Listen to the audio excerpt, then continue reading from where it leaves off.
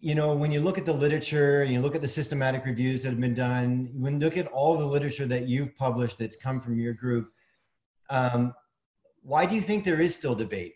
People are, it kind of sounds like there's compelling data to support the fact that maybe we should be doing one stage, and compelling arguments from a healthcare point of view. I mean, we come from Canada and we have limited resources.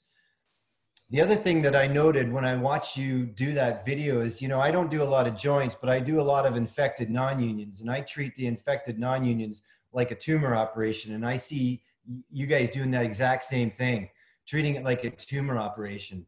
So I guess my questions are twofold. One, why do you think there's debate? And two, you know, the technique is so critical. Do you think that plays a role with respect to this debate? That's a really great, thank you very much, Brad. That's a great question, to be honest. I'm always wondering why this question is not asked on the meetings, because so the answer, I don't know the answer, to be honest. As you mentioned, I mean, the results of the one stage during the last 5 to 10 years are much, much better. Not much better, but at least the same results as for the two-stage exchange, at least. And you need only one surgery. So everybody should perform this kind of surgery. But first of all, surgeons are a very, very traditional profession. And two-stage was a gold standard for, let's say, 40, 50 years. So it's not easy to change for many surgeons. Point two, you need for the one stage, and I focused a little bit on it, a lot of experience and a lot of cases. And as you said, if you are doing a septic non-union, you must exactly define the border to the healthy tissue. And this needs a lot of experience, and not all surgeons have this kind of experience, and they think it is safer for them to perform the two-stage, to have at least one more option, you know?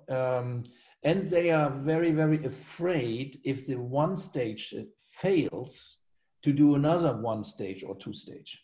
So it's really, for many, many surgeons, a big mountain in front of them, full of dangerous pathways. So I think that's the reason. It's more mentally. It's not really based on rational. Yeah. There's also that. Okay. Okay. No, you go. I was going to say, just in terms of process, for those of you who have questions, I see lots of questions popping up on the chat. We would love it if you would either unmute and come to video and share your thoughts with the profs here as well, because this is the opportunity. This is your chance to really interact. So as many of you as feel comfortable, please go to video. And let's, for those of you who have questions, I see that section has a question. I see that Mola Shazi has a question. Sunny has a question. Why don't you come to video and maybe ask those questions? While you're doing that, I'll let Brad continue. I would like to add maybe one more sentence about the first question. Why is there still a debate? Yeah. Maybe one of the reasons could be because if you look in the literature, if you look at the timeline, we started very, very early. We were the first. They introduced the one-stage exchange. But I think in the past, like in the recent years, there were studies missing presenting the results after the one stage. Because if you look at the two-stage septic exchange, you have tons of papers. But if you look at single stage or one stage, you see that you have an increased number in the recent years. So that's the reason, that could be the reason why the single stage is getting more popular worldwide, because the people are seeing the results, not only from the endo clinic, they are seeing also from other hospitals, they can achieve successful results. This could be the reason why the increasing trend in one stage. And I think if you have more papers, if we have randomized controlled trials, we will we can say more, but I think we will have the debate after 10 years also. because the surgeons are performing two-stage. They prefer two-stage because they learned it like the two-stage septic exchange. They will follow always the two-stage. And I think if we have randomized control trials, I think we will have the debate in 10, 15 years or in 50 years maybe. But to that point of the randomized trial, do you believe in your heart of hearts that a randomized trial is truly needed? Is it either too split, or do you honestly believe that we need it? Sometimes in surgery, the effect size is something that you can see. Should we spend the money as an orthopedic community on a randomized control? Do you think there's enough equipoise here? I mean, if you look on the, maybe, of course you need randomized control trials, but also you need really huge studies with huge patient numbers. I presented 2 cases, comparative studies comparing one versus two-stage. But if you look at the number of cases, there are 20 more, maybe 100. What we need is, I think, of course, randomized control trials. But I think even what is better is we need really high volume, like hospitals, maybe like our hospital with huge numbers, maybe like we have done more than 10,000 cases now, and also huge centers performing the two-stage. So if you have a comparative study with maybe not 20 cases, maybe with 1,000 cases from each type of treatment, then you can see maybe the difference or the similar comparative, comparable results. And if you have like similar results in those huge numbers, I would say this could be a solution to reduce the debate. Mm-hmm. Of course, you cannot perform the one stage in every patient. We have contraindications, Professor Gerke mentioned already, and here's one of the questions: what about culture negative infections? This is one of our contraindications. So in those cases, we are not doing a one stage exchange. It's always good if in one staff or in one hospital, everybody has the same opinion, and I'm not fully agree with Mustafa, because I'm not a big fan of these randomized trials, because there are 2 groups all over the world. The INFORM study, they did a quite high number of cases. In the meantime, they didn't publish it yet. We are waiting for this since 5-6 months. And there is another group, which in US, which is led by the Ortho Carolina group around Tom Ferring. And they haven't done so many cases yet, because in my opinion, randomized trials in such severe disease, it's like a tumor, that this have some ethical problems, because when I'm sure I can solve a case with a one-stage exchange, I'm really sure that I can solve it with one-stage exchange, and he is randomized for a two-stage exchange. I think this is very critical, you know. This is like a tumor. If you do it in tumors, this is in tumor surgery, there are not so many randomized trials. I don't know any really good one. So I think it's the same with the periprosthetic joint infection. It is good that there are some attempts, but I'm not sure if they give us the information that we are expecting from it. If I jump in too, I think, you know, this is very parallel to anything where there's a huge degree of technical ability as well and judgment involved. So for example, the argument we've used for big trials, big ones have been in, you know, maybe all the big trials should be done in the primaries, you know, in the primary joints where you're trying to say, okay, can we make an incremental change that won't be an absolute critical difference? Same thing as when we're talking about hip fractures, big trials versus the acetabular fracture. You don't see very many trials in acetabular fracture care because the technical components of that are so difficult and unique that randomizing would lead to probably more confounding and more problems than it would otherwise. So it's a very interesting dilemma. And the biggest challenge, having done trials my whole life. So, you know, Thorsten, I'm coming from a point of view of thinking, you know, can we do a trial? And then I, you know, with some age, a bit more gray hair, you look back on your life and you say, the most dangerous thing in the world is a small trial that has a wrong answer, because everyone believes it. They will ignore the large, thoughtful, 20-year, you know, series of a very expert group of surgeons, because a randomized trial of 50 patients on PJI showed something. And then you will spend the rest of your career battling that one small paper.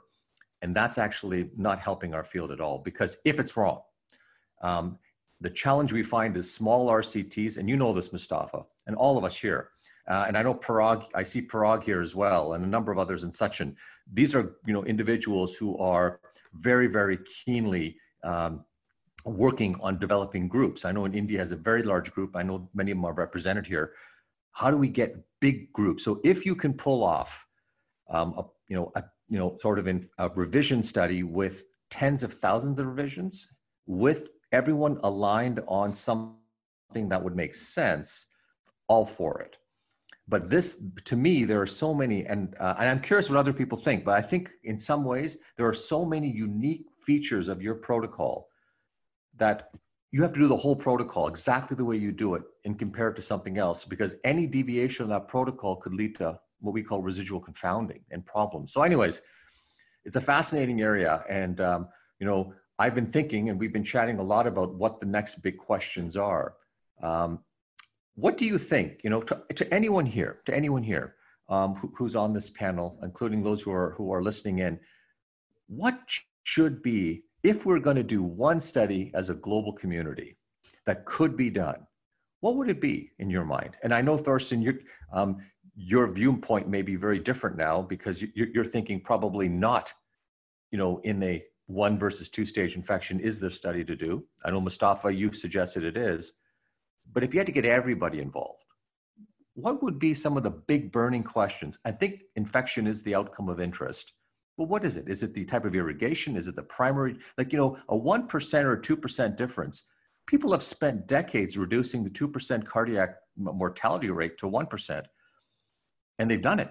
So to think that there's no story in a primary joint with this very simple irrigation technique or something simple or frugal, to me, could be majorly, you know, you could solve a big problem, because the number of joints, 2% represents a lot of infections in primary care, or 1% even. Anyways, I'm raising some hypotheses. I'm curious what people think. You're all the experts. I'm just trying to figure out where we would go. I presented the results about the length of antibiotic treatment. This could be a really important study. So what is the optimal duration of IV antibiotics? Because this is a question we are receiving in the majority of meetings. We are performing only 2 weeks. And I think, do we need, or do we have to take longer antibiotic treatment in specific germs, like, for example, enterococci infections, streptococci infections? And I think in those type of germs, this could be very, very important to find a question for this question, to find the answer for this question. I think the length of treatment is what you asked, you mentioned, let's ask the okay. participants. So there's Alberto from New York. There's my friend Parag from Pune. There is Idemar from Brazil. So many people from all over the world. What do you think, Alberto? So first, Thorsten, Mustafa, great to see you, and wonderful talks. As a person who has trained in North America and then had a chance to visit your institution as well as a few places in Europe, I can say that the 2 words that you used in your presentations, which were the most important for me, are debridement and standardization. And I think that was what impressed me in my time, is that all of the septic surgeons there do the same thing. And in some institutions like the one I'm in right now, we can't even agree as to what irrigation solution we should use, or if we even turn the room over or not, which I know is something that you have never done in all of your experience. Wow. So to me, I think, as I'm interested more in the pathogenesis of infection, to us, 2 weeks of antibiotics is something we never do. We give a huge dose for a long period of time, But really, we have to go back to the pathogenesis. It's biofilm and it's bacterial infiltration into tissues. And the fact is, in your technique, in one fell swoop, you're able to eliminate the biofilm and maybe not all, but enough of the bioburden through your radical debridement that then the antibiotics and the host immune system are able to take care of everything. The answer as to why a two-stage would be worse or would be the same as a one-stage doesn't make sense, because if we're doing the debridement and then we administer the high-dose antibiotic cement, we should have achieved the same thing as the one-stage. So as a person actually who does a lot of two stages because of the host and the concerns of the immune system that we have in our population, my main concern is when I'm thinking about doing a one stage, it is technically frightening. We're removing a huge amount of bone. The reconstruction is more precarious. The postoperative care is more dangerous. And patients are really coming in saying, how can I get back to function and independence? So it's very hard to tell them I'm going to amputate a portion of the soft tissue envelope. But ultimately, in your institution, they're able to get that, they may make that work. And I think it has to do a little bit with the antiseptic solution. So I'm doing a lot of in vitro work to see what works on biofilm. We still don't really know that. A lot of the data that we have is over 10 years old and even comes back to open fractures, which Professor Bandari worked on many years ago. And that still continues to be the voice of reason. So I think we have to do better in learning how we can kill bacteria in the immediate operative time. That's the interesting thing for me. And then that's how we can have a more standardized surgical approach. But the fact is we don't all do the one stage in the same way, and that's a problem. Well, can I just jump in on that one point on irrigation solutions? Is it reasonable, because right now, when you talk to some groups, they'll say you can only use iodine-based, because that's the only thing that's safe. Then you go to another group and say, no, you can use chlorhexidine-based. My simple mind says, wouldn't it a very simple, frugal, rapid 20, 30,000 patient study we could do, and I'm being serious, we could do very quickly, would be just looking at three options, or some combination thereof. Am I missing something? Like why is there such a strong perception that only iodine is the irrigation solution?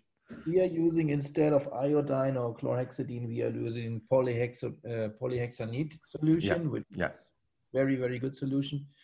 So, but that's a great proposal. So that's easy to perform. Right. In the consensus meeting, we came to the conclusion that probably iodine is the best one, but is driven by some groups, of course. Always. Yeah. And but it would interest me. So, Parag, are you there? Parag, just your picture. He's around. Sachin, find him. Put your picture on it. So you know what? But Sachin is, and I know you guys are all linked with the ski group. Sachin, maybe you can speak to this issue. So yeah, I think thanks a lot, Mohit, for organizing this, and hello to Thorsten, and thanks Mustafa as well.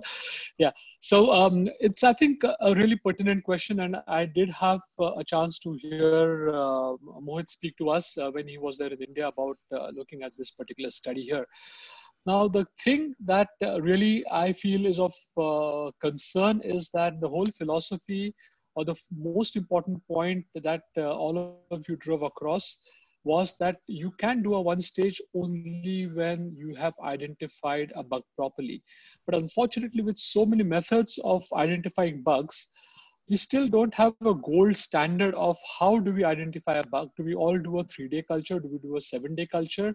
And based on that, can we have certain recommendations from the group?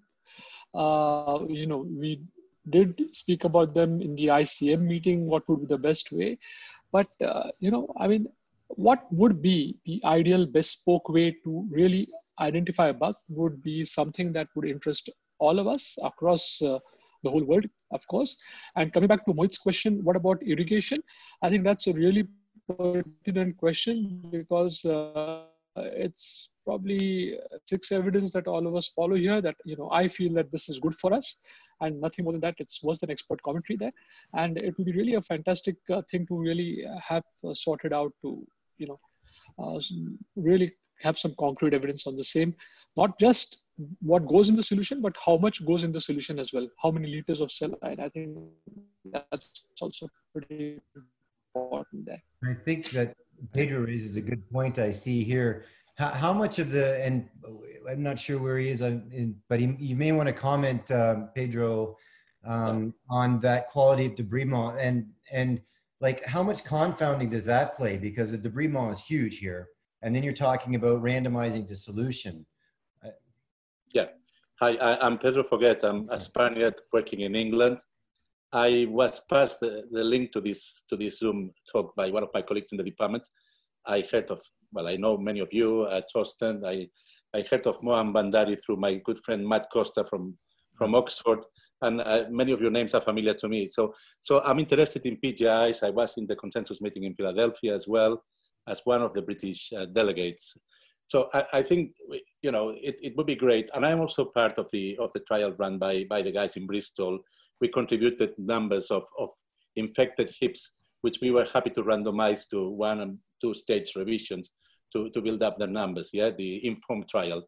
But I think that when we talk about infections, the basic intervention, the first thing that we all do is debridement, you know, and what you consider a good debridement might not be that good for me, or vice versa, you know. And what I would want to have is a very clear, you know, guidance on what represents a good debridement. I know that Torsten and most of you do a good debridement, but since we haven't got that foundation, you know, any attempt to do research comparing results becomes quite irrelevant, you know. I can tell you of my own experience. When I started doing infections 15 years ago, I was not very confident about my debridement. I'd been a fellow in Oxford. I was doing everything in 2 stages.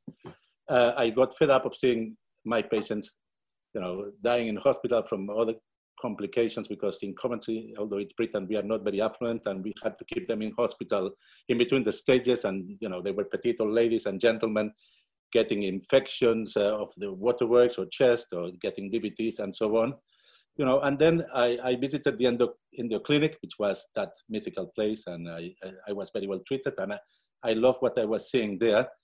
And, you know, I moved on from spacers to the Kumars, which is what you were showing more or less, Torsten, yeah, poorly cemented joint replacements. Patients were able now to leave the hospital, and you know, and then as I got more and more confident with my debridement, I started cementing the prosthesis even better than what I had been doing at the beginning, particularly in all the people who didn't have much of a reserve to come back after a few months for another stage, yeah?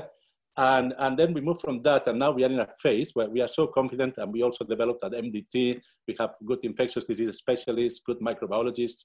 We are a group of surgeons, all of whom have been trained by me. And we help each other, we support each other. We are in a phase where we haven't even taken the culture negative PGIs, and we do them in 1 stage for some specific cases, you know.